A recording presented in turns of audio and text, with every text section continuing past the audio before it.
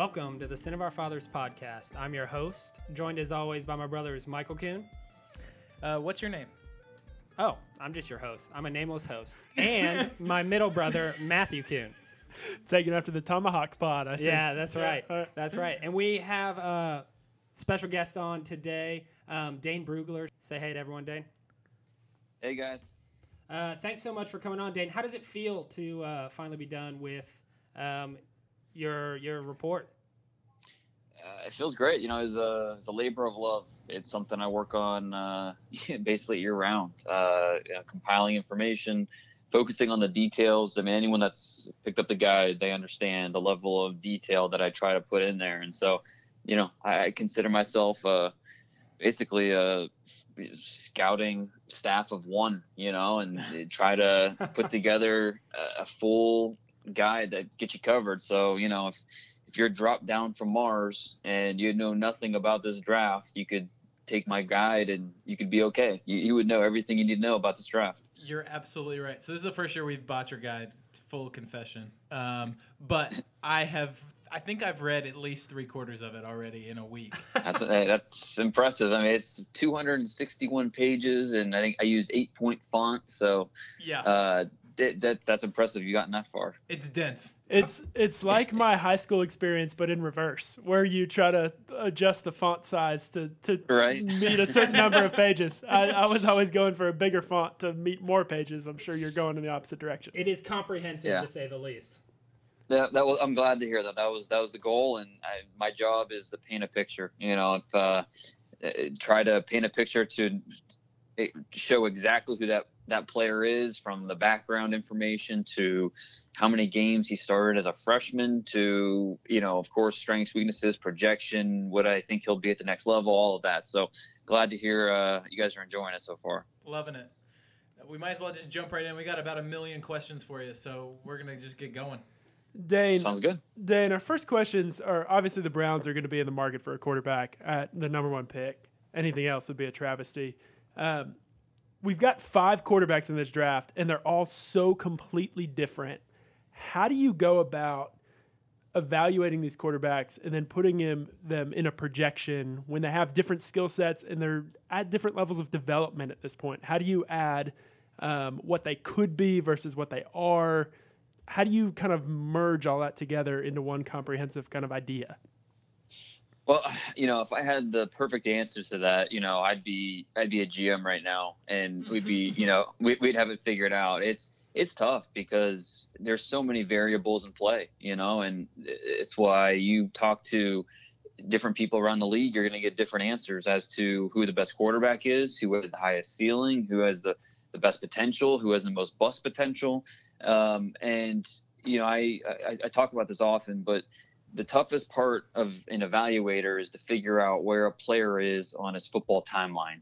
So, you know, you just picture a timeline, and, you know, the beginning obviously being when they start playing football, and then the end being when you start going in the other direction and you start winding down. And so where are these quarterbacks on our timeline? Are they close to a finished product? Are they very, you know, they're in their infancy where they still have a long way to go? Not only do they have a long way to go, but they can get better and better. You know, it's a good thing. And so not only for quarterbacks, for every position, but especially quarterbacks, it's tough to figure that out. You have to take into account, you know, it's easy to say, well, just watch the tape, you know, but who are they playing with? What's their supporting cast like? And, you know, the defenses they face. I mean, there's 130 FBS teams. It's not an even playing field, not even close. You know, what right. Josh Allen experienced is very different than what Sam Darnold or Josh Rosen experienced in the Pac-12. So it's just, there's so many variables that go into it. It makes it really tough. And that's why, again, you're going to have different opinions on these guys. And, you know, we usually don't have a consensus of the top quarterbacks. Last year we didn't. Trubisky was the first guy taken, but some preferred Watson, some preferred Mahomes. This year, it'll be the same thing. You know, whether it's Darnold or Allen or Rosen, I'm sure Jackson and Mayfield even have fans. So there's going to be no consensus this year. It really comes down to the Browns, what they think fits best for their system, and who they think is the best long-term option. Yeah, it's funny you actually mentioned the quarterbacks from last year. It tees up a question I wanted to toss your way. I've seen Daniel Jeremiah and a few others take the last few years of quarterback classes and rank them all together, projecting going into the draft. And your rankings this year, for the listeners that haven't seen it, it's Sam Darnold at the top, then Josh Rosen, Baker Mayfield, Josh Allen, and then Lamar Jackson. And I'm curious to know, going back to the Marcus Mariota and Jameis Winston draft and through today, so that includes the years in between being Goff and Wentz, Trubisky, Mahomes, and company last year. Amongst all of those classes, like, how would you rank your top 5 quarterbacks heading into the draft? That's a good question, and it's kind of tough because I don't use like a number scale, so I don't have the factual evidence to just kind of rank them like that. So right, like Todd McShay has like a 92 grade on somebody or something like that. Right, exactly. You do a round grade, so you've got a first round grade on most of these guys, I would imagine. Right, and so I think what I would say is I'd kind of break it up into tiers, and so I think on my top tier would be Jameis Winston and Sam Darnold. I think those two are the highest graded quarterbacks for me over the last 4 years or so, and ironically, there's some similarities between those two. Yeah, definitely. But I think those two have been the top tier. And then the second tier, I think, would be composed of Goff, Wentz, because I had Goff and Wentz. I had Goff ahead of Wentz, but they were like identical. They were like 7 and 8 overall in my board, both top 10 picks, both early first rounders. Both of them would be on the second tier, and so would Mariota, and so would Trubisky. I think those 4 would be on that second tier. Third tier is probably Rosen, Mayfield, Mahomes, and Watson. Sorry. This is just scouting as prospects. Nothing. I'm ignoring everything they've done in the NFL to this point, just based on what I thought their grades were coming out of college. So I want to make sure I heard you right with those tiers. You like Trubisky more than Rosen going into the draft? Yeah. Yep, I do. I was a big Trubisky fan. I think he has a big future ahead of him. I think a big part of it is just mobility. With Trubisky, I mean, I took a lot of heat last year for saying Trubisky was a better athlete than Deshaun Watson, and I took a lot of heat for that. But to me, that's what I saw on tape, and that's what the combine actually backed me up. So I was vindicated a little bit there. But I think that's the big difference between the two. I mean, Rosen might be the best or the better pure pocket passer, but in the NFL, I mean, that pocket just deteriorates quickly. And, I do worry about Rosen in that respect. And so I would give the edge to Trubisky there. So I'm excited to hear you say that you have Darnold at your very top tier of all these quarterbacks, because a handful of these quarterbacks have already been successful in the NFL.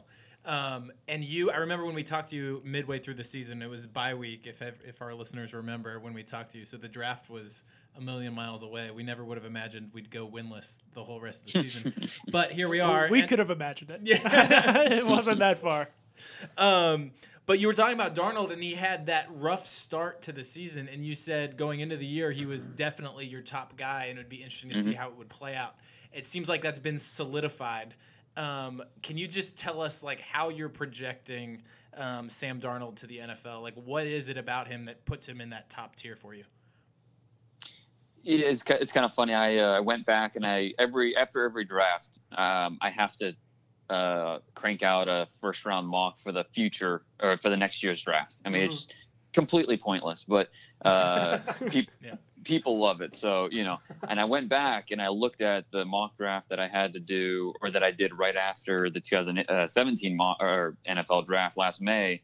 And I had Sam Darnold going number 1 to Cleveland. And so every single mock draft that I have done from last May up until now, Sam Darnold has gone to Cleveland at number 1 in every single one. So we'll see if that holds true. I don't know. I believe, to me, if I'm gonna if I have to choose one of these quarterbacks long term, I'm going Darnold. I think when you look at him, he's 20 years old. What he's done to this point at only 20 years old, and then projecting him forward, I feel really good about his potential. I feel really good about where his floor is, meaning, I don't think he's going to bust. At worst, he's still going to have these turnover issues, but he's still going to keep you in games and help you win. But I do think he'll get better with the turnovers, both the interceptions and the fumbles. I think that will improve. But what he shows, and I break it down into 3 key areas for Darnold: his ability to anticipate passing windows, meaning before receivers are even open, before the window is even there, he sees it and he delivers and he puts it where his receiver can get it. 2, ability to create off platform, using his legs, his athleticism to move around and keep his eyes downfield and just make something happen. He just has a little bit of magic to him in that respect.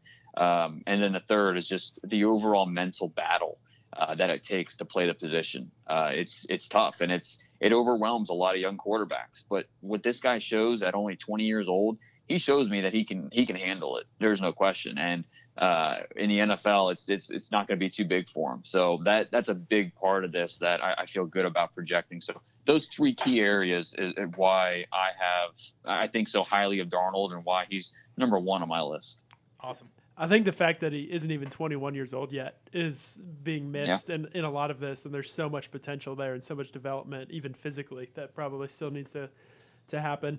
It's not only just the age, but it's also football years. When you go look back at his background, he was a linebacker and a wide receiver as a sophomore in high school, and then he finally took over as a quarterback as a junior, but he missed that entire year because he was hurt.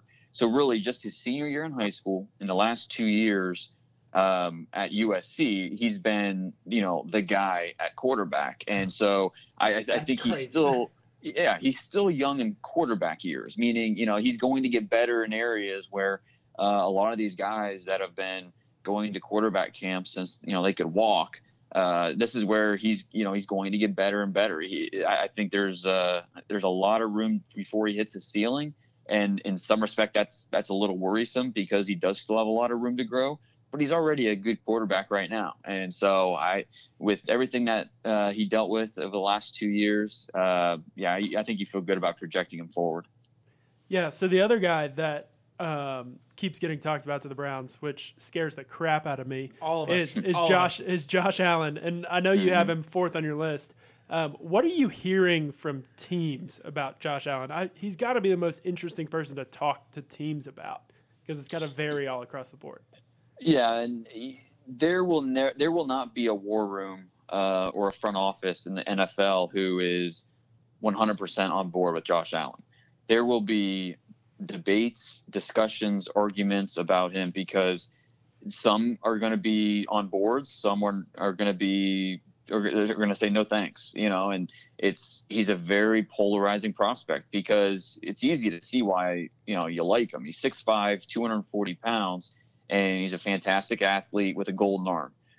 He's scouting catnip. That's exactly what he is because the physical traits are off the charts. And, it's tough because you don't make excuses for him, but you factor in what he had to work with at Wyoming this past year. I mean, he's not playing with NFL talent around him.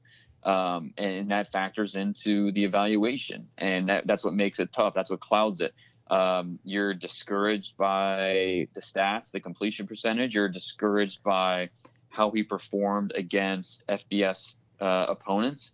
Those stats did not look good. He played 4 Power 5 opponents in his career. He started in Nebraska, BYU, Iowa, Oregon, and in those games he threw for 50% completions, 3 touchdowns, 10 interceptions. So it's just it's tough to overlook that. But again, you take everything into account with who he's playing with and all that, and I mentioned this for Darnold, but he's also young in football years. I mean, he played in high school, went overlooked as a recruit, had to go to the JUCO level, and then got hurt his first year at Wyoming. And so it's just really the last 2 years he's been playing at a high level. And it's just, you wonder, okay, once, our coaches get our hands on him, how much are we going to be able to change? And it helps for him that he's a really good kid. I mean, he's smart, he's sharp, Yep. he has a high character. You feel good about the person. If he doesn't work out, it's not going to be because of lack of effort or work or anything like that. It's just, but he's a little tougher to project. And so, like I said, war rooms are going to be split on this guy. He could go one, or he could slip a little bit. It's anybody's guess. So here's a quick follow up on Josh Allen. And I'm so at a different level than you on this. You're watching tape so much more than I am. But I try to dabble in it. So so tell me if I'm being an idiot whenever I'm making this assessment. But when I watch Josh Allen, the thing that concerns me is kind of the innate quarterback tendencies that you'd like to see from top quarterback talent, like navigating the pocket and looking off a safety and going through his reads and his progressions. I don't see any of those kind of innate abilities from Josh Allen. Yes, he has the measurables at the combine that look great, but I don't see those things translating through his athleticism actually on the football field, or he evidently has the highest Wonderlic score of all these guys. I don't see him processing what's happening on the field to the same degree that some of these other quarterbacks are. Am I crazy, or is that what you've seen too? No, I mean, I think you got it nailed. This is a guy who he's undeveloped in several key areas of playing the position. There's no question. And I think you hit on several of those areas, navigating the pocket, being able to understand the pass rush, pulling the trigger, reading coverages, making whole field reads, understanding, hot routes, and understanding where the vulnerable matchup is on the field. That's from film study and pre-snap reads. And there's so much that goes in, obviously, so much that goes into the quarterback position. And he's undeveloped in a lot of those areas. And it goes back to what was he asked to do at Wyoming? What was he being coached up to do? But I do, your point is valid about some of those innate things where when, we saw it with Sam Darnold, when the pocket breaks down, it might not look pretty, but he makes something happen. Usually more times than not positive. With Josh Allen, you just don't see that all the time. You don't see his ability to create and make something happen. So I don't think you're wrong at all. Cool. So we established very clearly on last time you were on the podcast that you were born and raised a Browns fan. You're going to be a Browns fan watching the draft, and they're going to go up to read the card. Which of these top 5 quarterbacks do you get mad at if the Cleveland Browns select number 1? I honestly, I would not get mad at any of them. Sam Darnold's my top quarterback. That's who I would prefer. I have all 5 ranked in the top 32 of my top 100 board. So I think all are worthy of a first round pick. But it's just one of those things where I am willing to give John Dorsey and his staff the benefit of the doubt. They have been doing this a lot longer than I have and been doing it at a higher level. And so I'm giving, I think they deserve the chance to be wrong before we tell them that they're wrong. And so, yes, I would prefer Sam Darnold the number 1 pick, but I don't think I will be mad at any of them just because I'm willing to give them the chance to, prove that they made the wrong pick before I just assumed they did. Yeah, that's fair. So being a Browns fan your whole life, or not, maybe not your whole life, but growing around Browns fans and growing up that way, you know what it's like to be a suffering Browns fan. And the most recent wound is that we lost Joe Thomas. So now there's all of a sudden this huge need at tackle. So we need to draft a tackle, but this maybe isn't the best offensive tackle draft that we've had in the most recent years. Where do you see the value for the Browns in drafting a tackle? Maybe at 1, 35, 33. Where would you see that? Well, I don't think it's 1 or 4. I mean, we just don't have a top 10 tackle in this draft. And this is, you set it up. It's not a very tackle heavy class. And it hurts even more that all 32 teams, it seems, need offensive tackle help, and so literally every team. Yeah, no, in offensive line depth, everyone's looking for help, and the Browns are one of the 32 teams that need that help. And so, I think they're actually sitting pretty well. We'll see how many go first round. I think that we're going to see. First round? You've only got 2 that have even a moderate first round grade. You've got first and second grades on McGlinchey and Connor Williams. Yeah, and I think Colton Miller. I think he's got a good chance of going in the first. Who's your number 8 tackle? Yeah, I'm not a fan, and I'll either look really smart or really dumb on that one. But, sometimes you gotta take risks. And that's where I have to include the disclaimer. I don't care about being right on draft day. I don't care about that in terms of my rankings. I care about being right 3 years from now. So right. We'll see about Colton Miller down the road, but we'll see how many go in the first. I think McGlinchey goes in the first. He's the only one that I feel confident saying he's going to be a first round pick. After that, I think it's up in the air. And even McGlinchey, he's not a can't miss tackle that you just feel great about. I think he's a solid player who might never make a Pro Bowl. He'll just be kind of a solid starter in this league. And that's okay because, God knows the NFL needs him. And it'll be interesting at 33 and 35 if any of them fall. I think I'd love to see any of the top 3 in my rankings fall to them. McGlinchey, Connor Williams, or Tyrell Crosby. If one of those 3 are available at 33 or 35, to me that makes a lot of sense. I know some Browns fans want to see Sean Coleman for a year, see what he can do at left tackle. To me, I'm not passing on one of those 3 tackles if they're available for me with one of those early second-round picks. And, who knows? Maybe they package one of those early second-rounders to go up in the late first, get the tackle, and get that extra 5th-year control. I think that's something that can't be ruled out as a possibility. So it'll be interesting to see what they do. But, I think, you guys obviously know tackle definitely a need they need to look at early. How far up in the draft do you think we would have to move to get McGlinchey? Where do you think he goes? I think the earliest we could see him go is probably Chargers, like 17 around there. That is probably the earliest I could see him going. And then, you look at New England at 23, with Nate Solder moving on, they could use tackle help. Cincinnati needs tackle help in the worst way at 21. So I think there's a good chance McGlinchey goes somewhere in the top 23 picks. Okay. So it seems like these guys are all over the board when it comes to tackles. Like you've got Colton Miller as number 8, but you also said that you wouldn't be surprised to see him go in the first round. I am curious because as a Browns fan, we're looking at our roster right now, and we've got Sean Coleman slated at left tackle as the best, worst option that we've got. How do some of these guys compare to you think? So you've got Tyrell Crosby going in your mock draft to the Browns. How does he compare to a Sean Coleman? You have Brian O'Neill kind of graded similarly. How do those guys compare to a Sean Coleman? Is that even much of an upgrade for the Browns?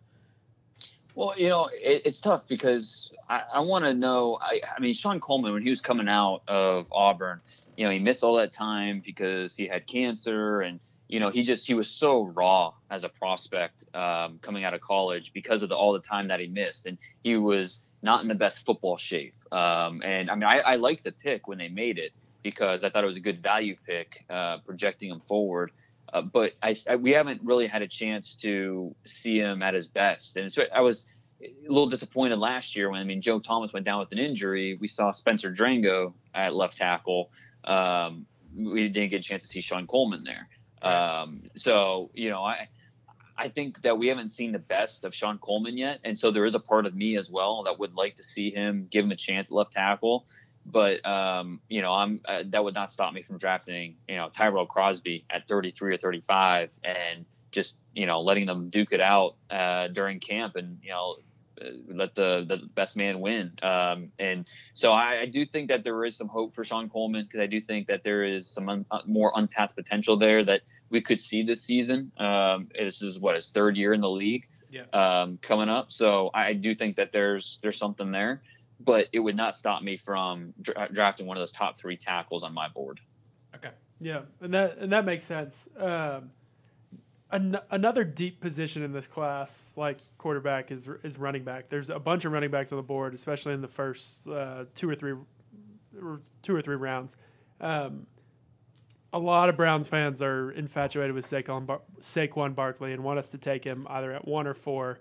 We are not in that mindset. The 3 of us are not in that mindset. We don't want that to happen, but do you think that it's in John Dorsey and the Browns front office's like character to take a running back that high, or is it just kind of like a cardinal sin that they won't do it? I think John Dorsey believes in taking the best player available. And so if he truly believes that Saquon Barkley would make the biggest impact for this team, I don't think he'd hesitate in taking him. But if you look at John Dorsey's track record, from Kareem Hunt in the 3rd round last year to back to his Green Bay days, we don't see them drafting a running back early. So I do think it's unlikely. But again, I think John Dorsey believes in taking the best player available that'll help impact the Cleveland Browns. And if he thinks that on offense that Saquon Barkley would make that much of an impact, then you can't rule it out. But I mean, when you look at this running back class, and you mentioned it, it's a deep group. And in my mock, I'm actually working on a 7-round mock draft right now that I hope to have out this week. I'm just crossing my fingers. Last year or the year before, I try to do one of these every year, and I did one, and a trade happened or something and just screwed it all up. And it was awful.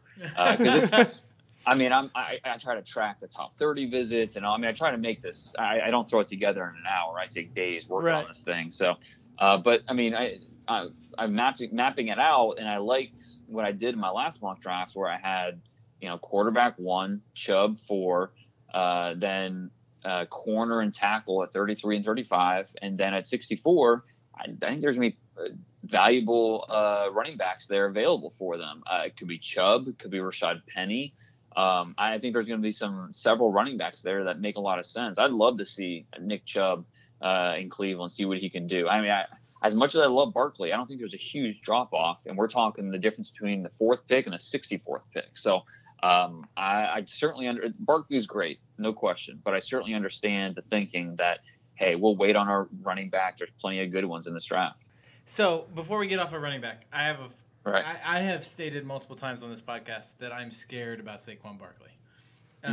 I see a tremendous, phenomenal, otherworldly athlete that cannot run between the tackles. And I am so scared of this guy showing up and, being really good in the screen game, being really good in the passing game.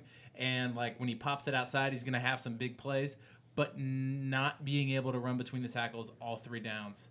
And because I don't see it that consistently on tape.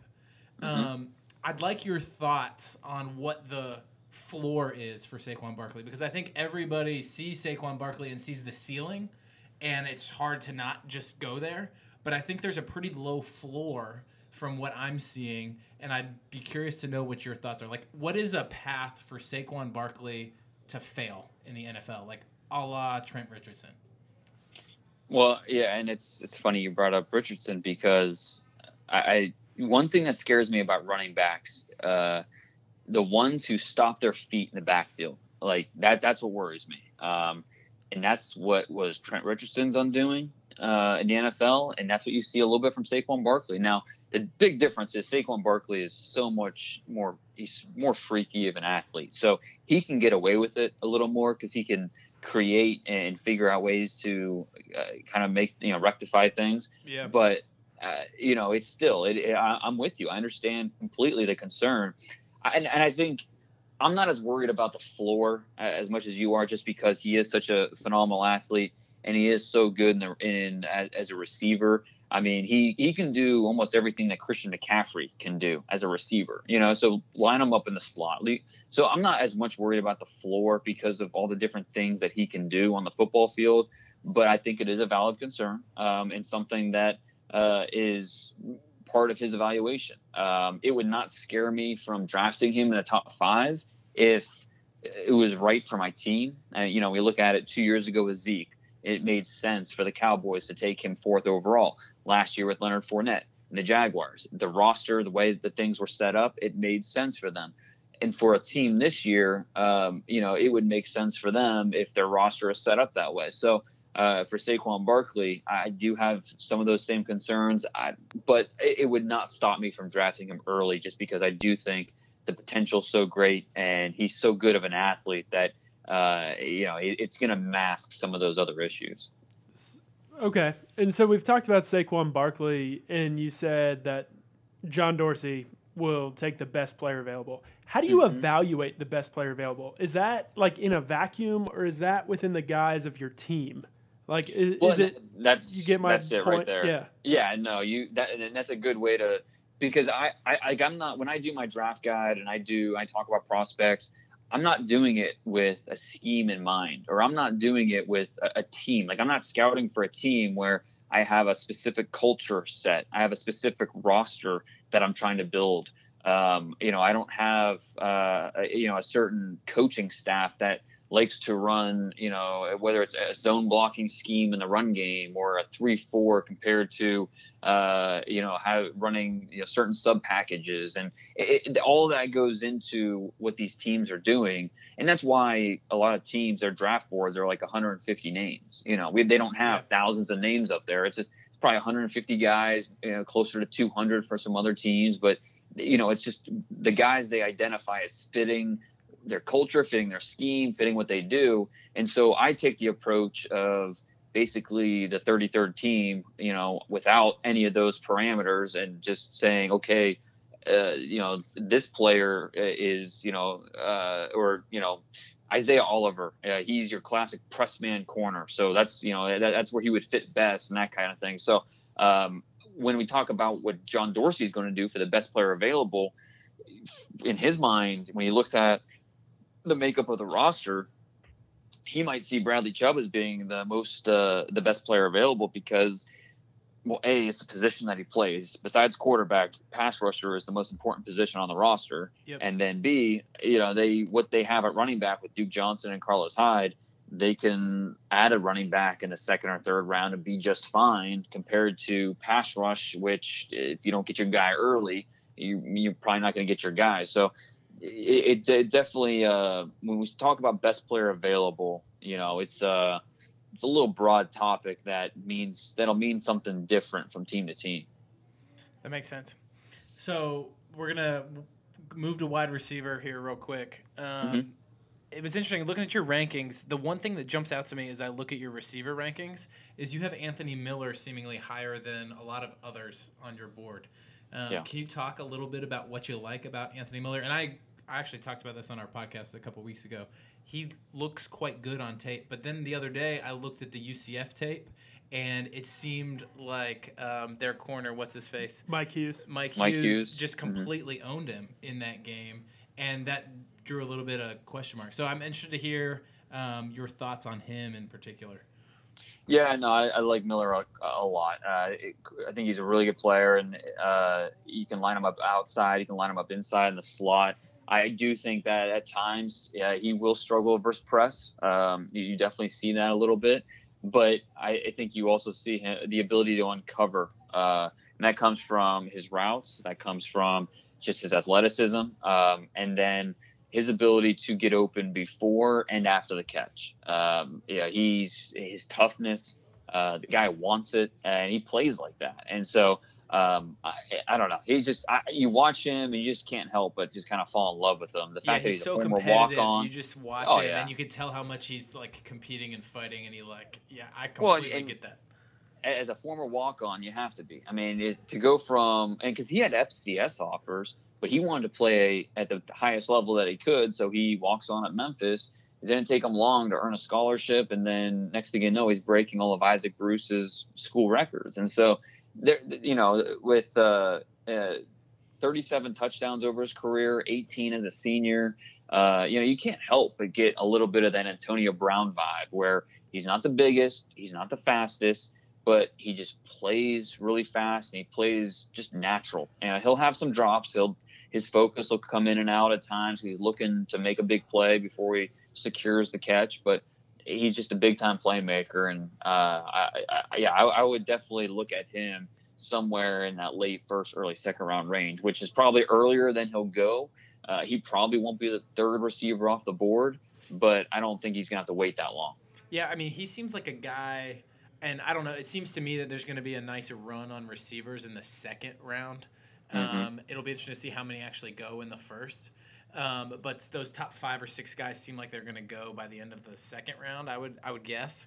And Anthony Miller would be an interesting one if he's still sitting there at the end of the second round for the Browns at that 64 spot. That same spot where you were talking about the running back being a good value for us. Right. Yeah. No, that's a good point. I think you're right about the second round receivers. I think Ridley and DJ Moore both go in the first, and then in the second, Courtland Sutton. Courtland Sutton could go in the first. I wouldn't be surprised at all. If not, he'll go in the early second. I think DJ Chark is going to go somewhere in the early to mid second. Anthony Miller is right there, somewhere in the mid second probably. It may be late second. We'll see. Equanimeous St. Brown, he's in that mix. And some of these other senior wide receivers could sneak in there if a team really likes James Washington, and of course Christian Kirk. I think you hit the nail on the head. These receivers, we're going to see a run on them in the second round. So it's interesting for anyone that hasn't seen Dane's rankings. He's got Calvin Ridley as number 1, DJ Moore as the second receiver, and then Anthony Miller coming in after them. And then he has Courtland Sutton and Equanimeous St. Brown. I think I said that right. Yeah, you did. Thank you. Who's an interesting one? It's just like it feels like a tall tale reading about Equanimeous St. Brown. You read your draft guide, and his dad's like a professional, all-class world bodybuilder. Right. And it's just unbelievable. It seems like it's like written in like a kid's like storybook or something. It's crazy. Tell us a little bit more about him, because I don't think a lot of people, unless you're a Notre Dame fan, know a whole lot about him. And he's a top 5 receiver on your board. Well, and the reason he is because, I think he is one of 2 receivers in this draft that I think have number 1 potential. A chance to be a number 1 receiver in this draft. Courtland Sutton. Okay. And they're 4 and 5 in my rankings. So, and that's a big reason why they are where they are in the rankings. So, it's something where, and when I say number 1 receiver, I'm talking about the Julio Jones, AJ Green, like that type of group, and which is rarefied air. But and Calvin Ridley, DJ Moore, I love them. I think they're outstanding players. They belong in the first round. I see them more as high-end number 2s, which you need those guys to win. Those are starters. But to be in the class of, Allen Robinson, even, I think he qualifies as their number 1. And the rest of the guys I mentioned, there's only 10, 12 true number 1s. Maybe even that might be more than that, but, or more than, there may not be that many. But Equanimeous St. Brown and Courtland Sutton, I think both have a shot to get in that category, because they're both so much of their draft stock's based on potential. With St. Brown, you have a guy 6'5", 215 pounds, really good athlete. He ran in the 4.4s, and you see 33-inch arms. You see just a huge body, and he's not really that thick, which is interesting since his dad was, all world. But he's ripped. But he is. He's definitely ripped. He came in at 214, which is a little more than I expected at the combine. But he's more lean muscled than he is, bulky. And, that's okay. I think he can help you out at all 3 levels of the defense. He definitely needs to be a little more physical with his routes and at the catch point. But he has potential to be a number 1 type of receiver. There's a lot to like there. And so because of those reasons, I think he has a chance to go be a top 40 pick this year. That's awesome. So real quick, before we move on from receiver, Are there any guys kind of on the back end where you see a whole lot of value? I know a player that we're really interested in watching is Antonio Callaway, being Florida Gator fans, all three of us. But there's a bunch of other, and I've seen mocks with him even going in the second round, which would be crazy, but probably matches his talent level. Anyone else kind of down in the back end? Do you happen to have my draft guide open? I do. Yeah, you have him ranked as the 21st. It's got an awesome quote. That awesome quote. Read the last line of his weaknesses. Okay, I'm scrolling down there because he's in the 20s. I was at He's Equinamius the St. 21st. Brown.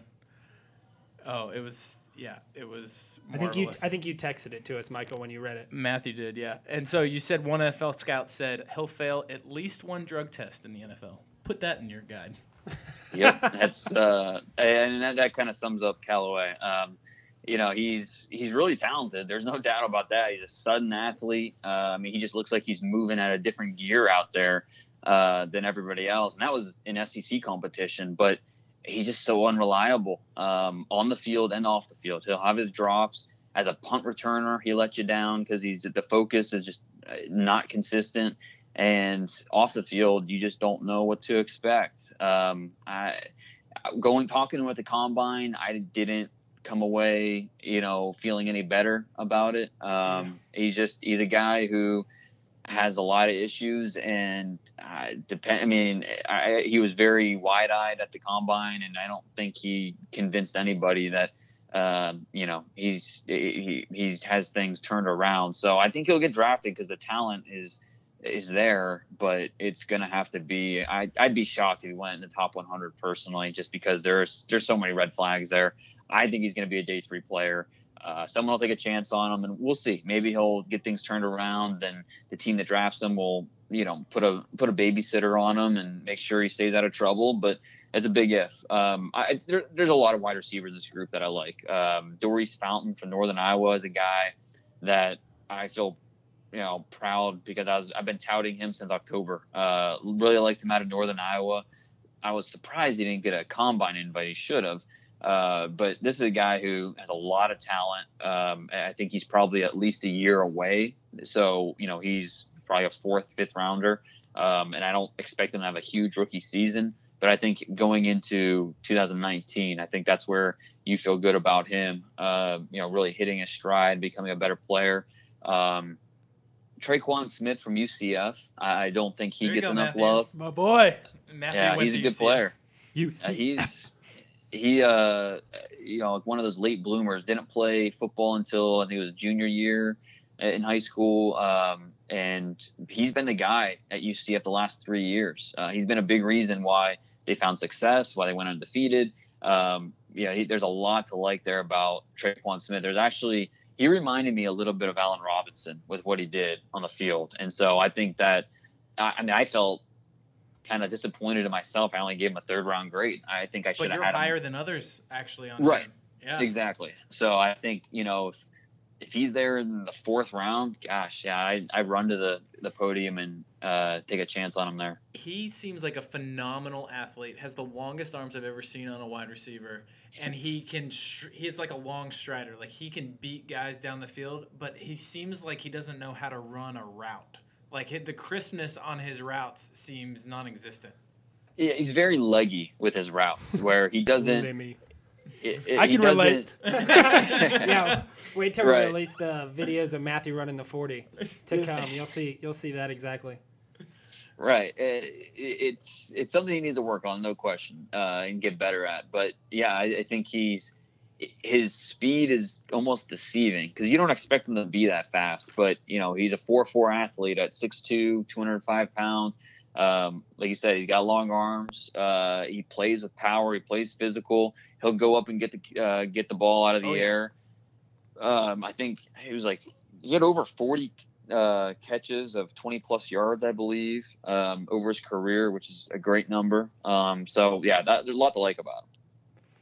So shifting gears a little bit, Dane, in one of your more recent mock drafts, you have Bradley Chubb going to the Browns for number 4 overall, which we all love.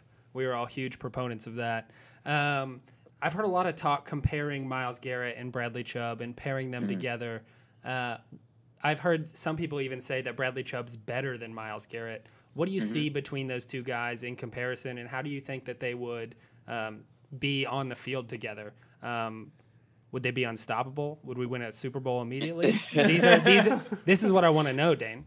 Yeah, by the bye week at least. Yeah. So, no, he'd be fun. I mean, you're talking about two guys that could literally be two of the top 5 pass rushers in the NFL at some point in their careers. I mean, Myles Garrett, I thought that was the easy number 1 pick last year. This year with Bradley Chubb, he's, I think, an easy top 5 pick. There's so much to like about him. The production is there. He had over 22 tackles for loss each of the last 2 years, double-digit sacks both years, broke all of Mario Williams' records. Now, they're different. He's not that just pure speed rusher off the edge. I mean, he's not slow, but he's not like Myles Garrett in terms of just the freaky athleticism. But with Chubb, he just has a little bit better understanding of what he's doing right now. He seems like a really mature player at this point. He is.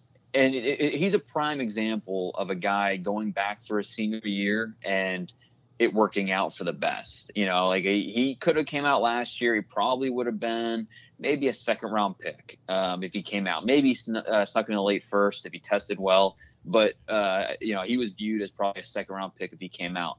He comes back for a senior year and he just improved. Not only just with his pass rush skill, but his instincts, his ability to track the football.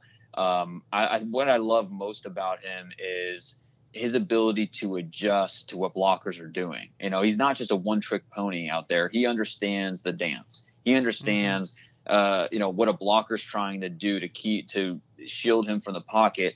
And he can counter that with power. He can counter with hand swipes. He can counter with a shoulder dip, and I mean he's able to process very quickly what he needs to do, and a lot of that's from preparation. A lot of it's just from understanding the opponent that he's going against, and then in the heat of the moment he understands what to do, and he's just a really good player, and that's why if he's there at 4, I don't think the Browns would pass. I think that there's a good chance they trade out of that pick if they get a good deal, say from Buffalo, who, but they'd have to overpay for that 4th pick. I don't think Cleveland's just going to go back for anything. They'd have to overpay because I think they're perfectly fine staying there at 4 and taking the pass rusher.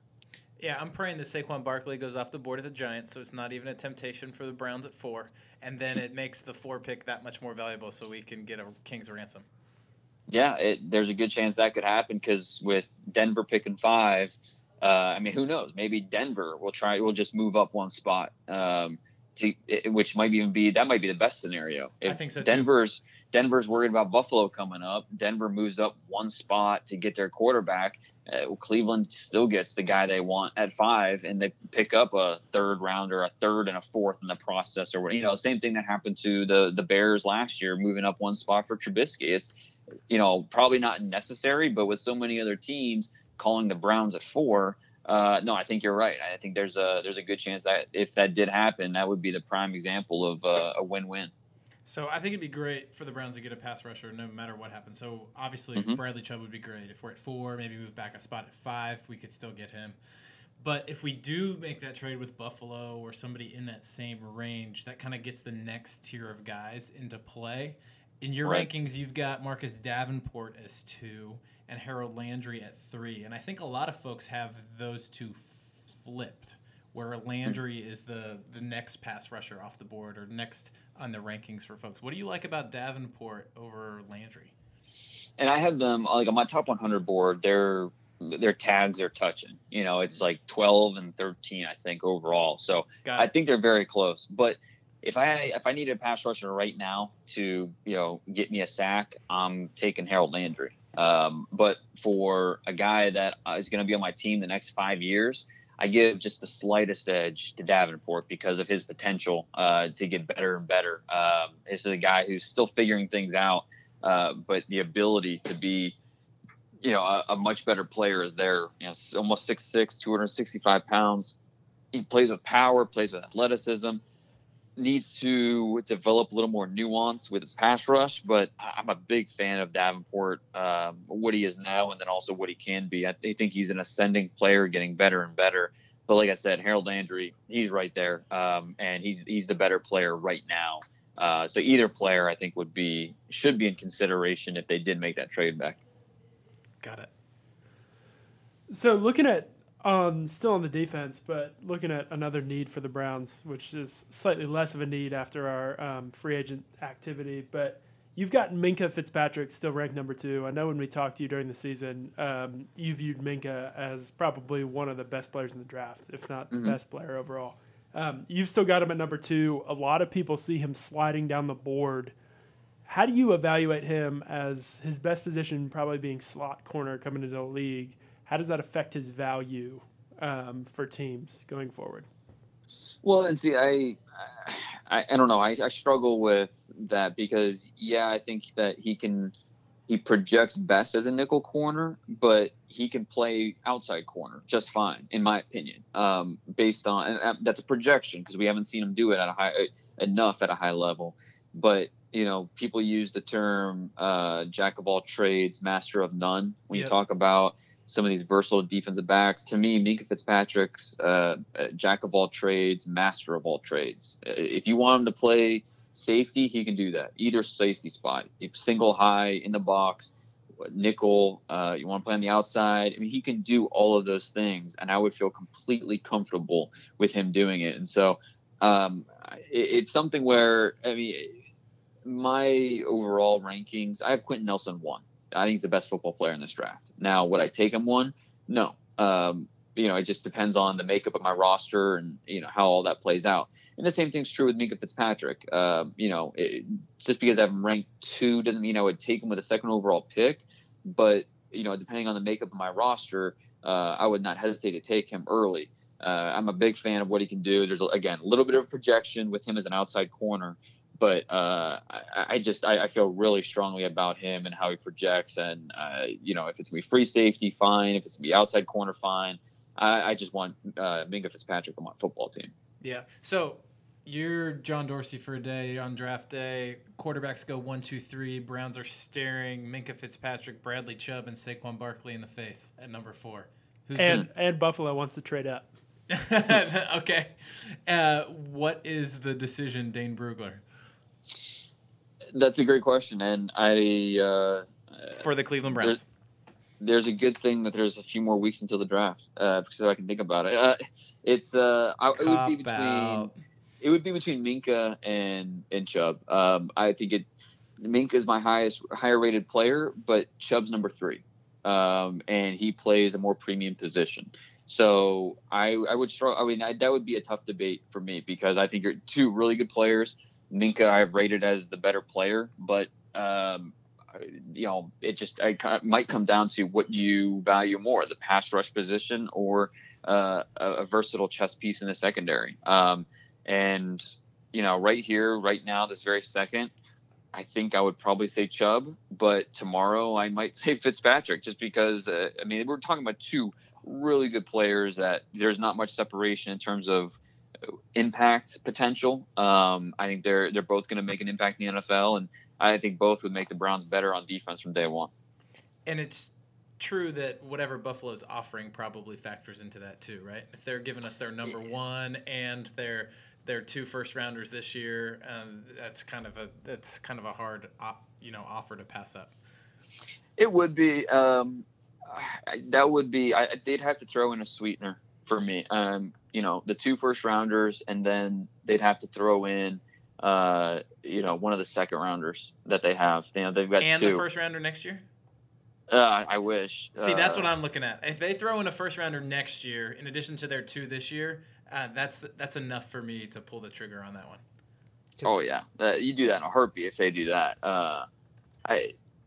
I think I would move back. I would feel okay moving back for the 2 1s and then one of their second round, their highest, whatever their highest second rounder is, which is like mid second round somewhere. That would probably be enough for me. So instead of Bradley Chubb, I'm getting 3 players. I'm getting McGlinchey. say McGlinchey, say say Davenport falls to you at 22, and then say in the third round, you get your running back there. And I feel really good about those three players for Bradley Chubb. Yeah, completely agree. So you've got a corner going to the Browns in your recent mock draft. You've got Isaiah Oliver going to the Browns. Of the corners that are kind of in that class, can you kind of give us a little sense of the guys that are going to be there in the second round for the Browns to take? Because I do think it's pretty unlikely that the Browns are going to take one if we stay at 1 and 4. So we're talking at 33, 35, and 64 as potential options. Yeah, and it'll be interesting to see what corners go in the first. Like Josh Jackson, Mike Hughes.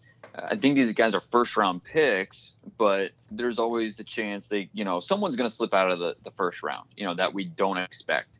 I think last year it was Kevin King from Washington, who, the last few weeks before the draft, we heard he's a first rounder, and then he was still available, goes pretty early on the second round. This year, Mike Hughes, could he fall a little bit with the off-the-field concerns? Josh Jackson has some concerns himself. I have Isaiah Oliver slotted there. There's just a lot to like about Oliver. I think Dorsey will love him because he's a classic press man corner. That's what Dorsey loves. And the arm length, 33.5-inch arms. That's longer than several offensive tackles in this class. And he was a decathlete in college. I mean, he's a really good athlete. The ball production's there. He had over 14 passes defended each of the last 2 years.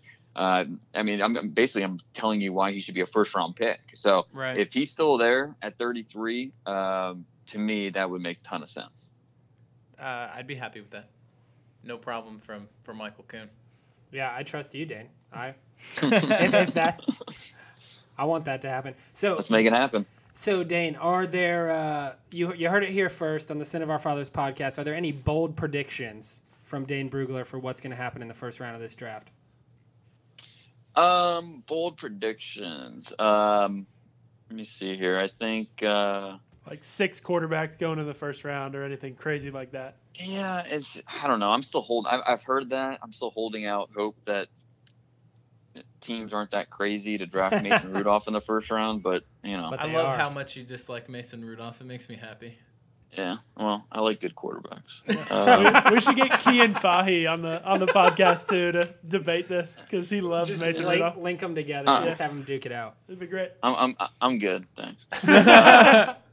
Let me see what's a bold prediction. I don't know if I think all of my bold predictions that I had are no longer bold. They're kind of just accepted. Like Leighton Vander Esch, the Boise State linebacker. At the combine, I said this guy is going to be a top 20 pick, or I think I had a top 22 pick at the time. I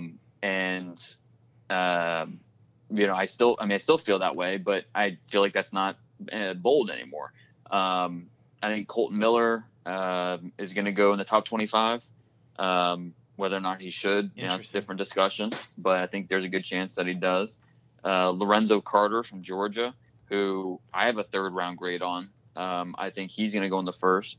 And that's just because he's a freaky athlete who can do a lot of things. And if he goes to the right scheme, like the Patriots, a defensive coach that knows what he's doing and can work with that, then they might have something. But I think he's more of an off-ball linebacker who can occasionally rush, but you want him in space. And so Lorenzo Carter, for me, I have a 3rd round grade on him, but I think a team is going to get infatuated with that athleticism and end up taking him in the first. I hope they do, because it's going to drop somebody really great to the Browns at 33. Yeah, there you go. Yeah, that's what I'm rooting for.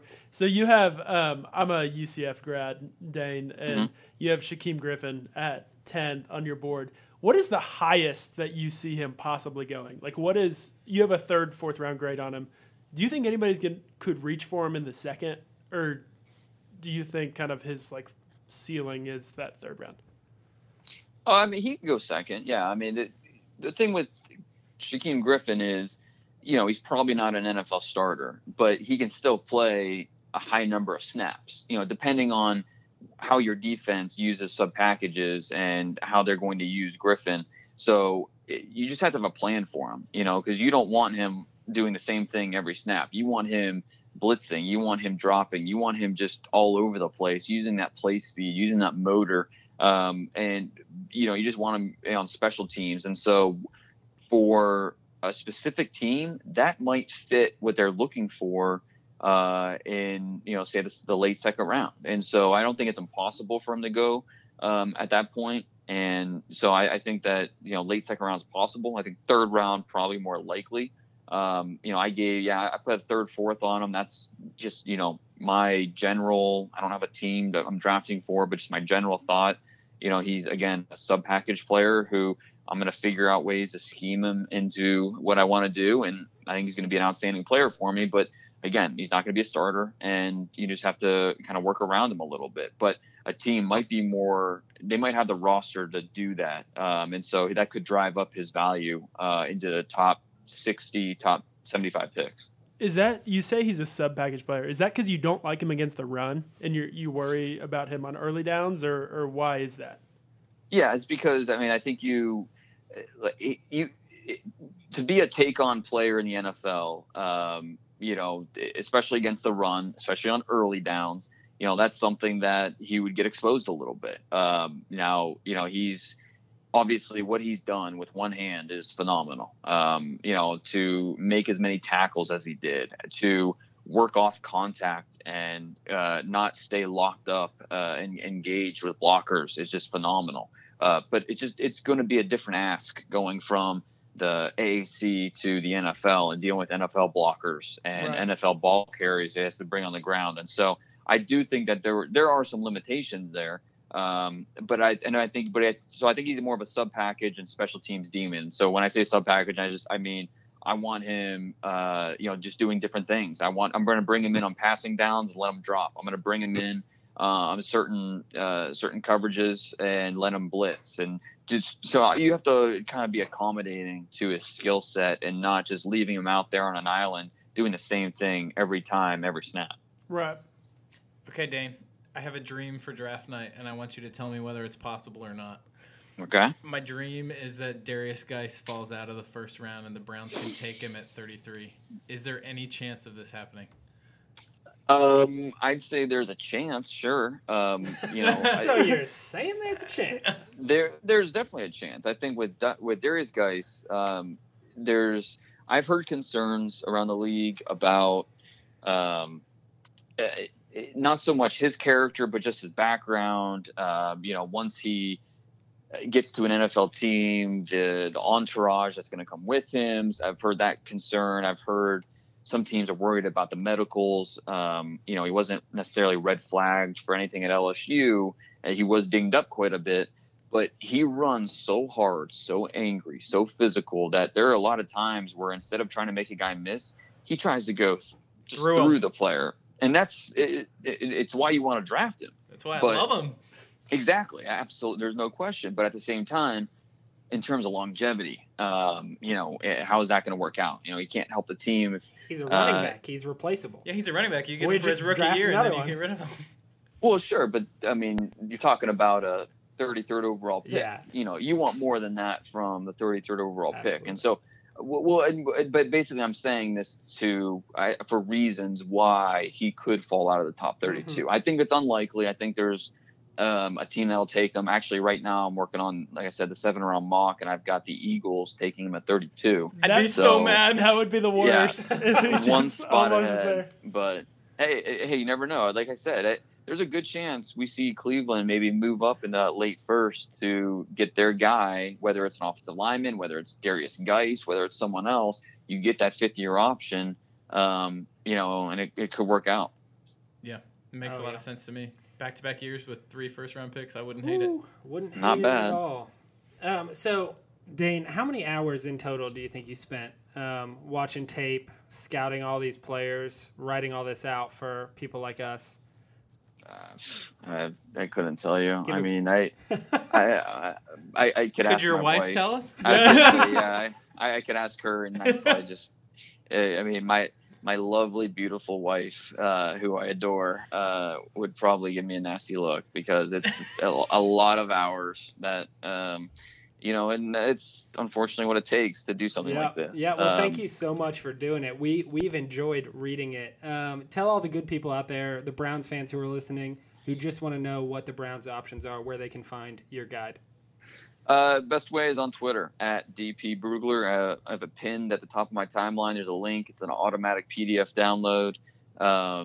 Some people choose to print it out. Some people just, pull it up on their iPads, whatever. But as soon as you put in your information, you just click the link and it's PDF goes to your screen. And so, I say this with, I'm not gonna be right on every pick, but that's why I market my guide as a resource more than anything. So it's, when the Browns draft, Nick DeLuca, a linebacker from North Dakota State in the 7th round, you can pull up the guide and know everything you need to know about him, not only his background, but what he did in college, what he projects, his skill set, all that. So I use it more as a resource more than anything. Yeah, it's really fun to look at it right now, but I know for a fact that day 3 it's going to come in handy because I only go about 3 rounds deep and then I'm lost.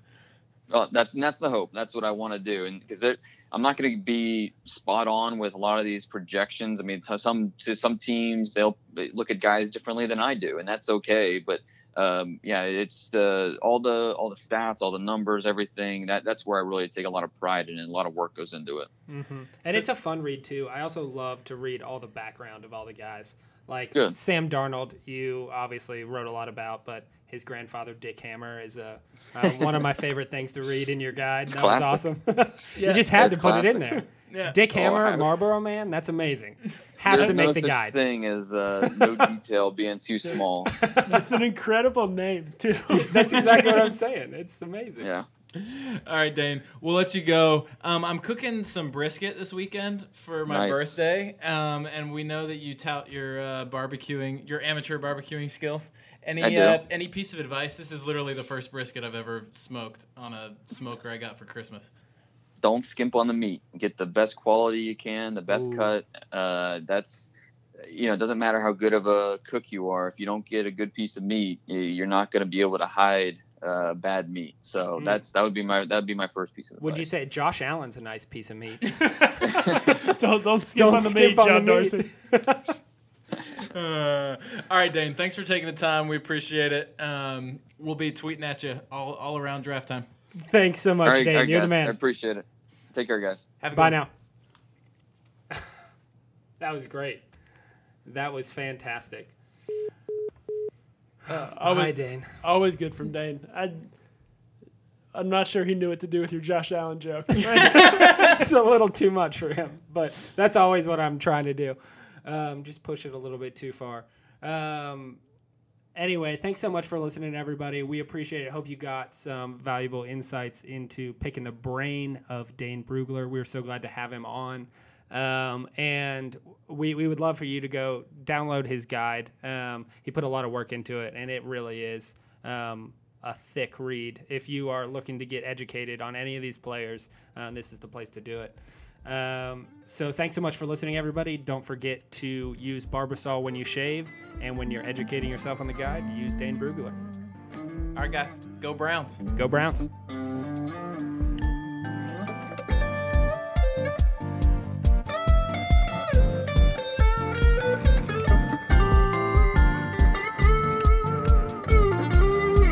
Thank you.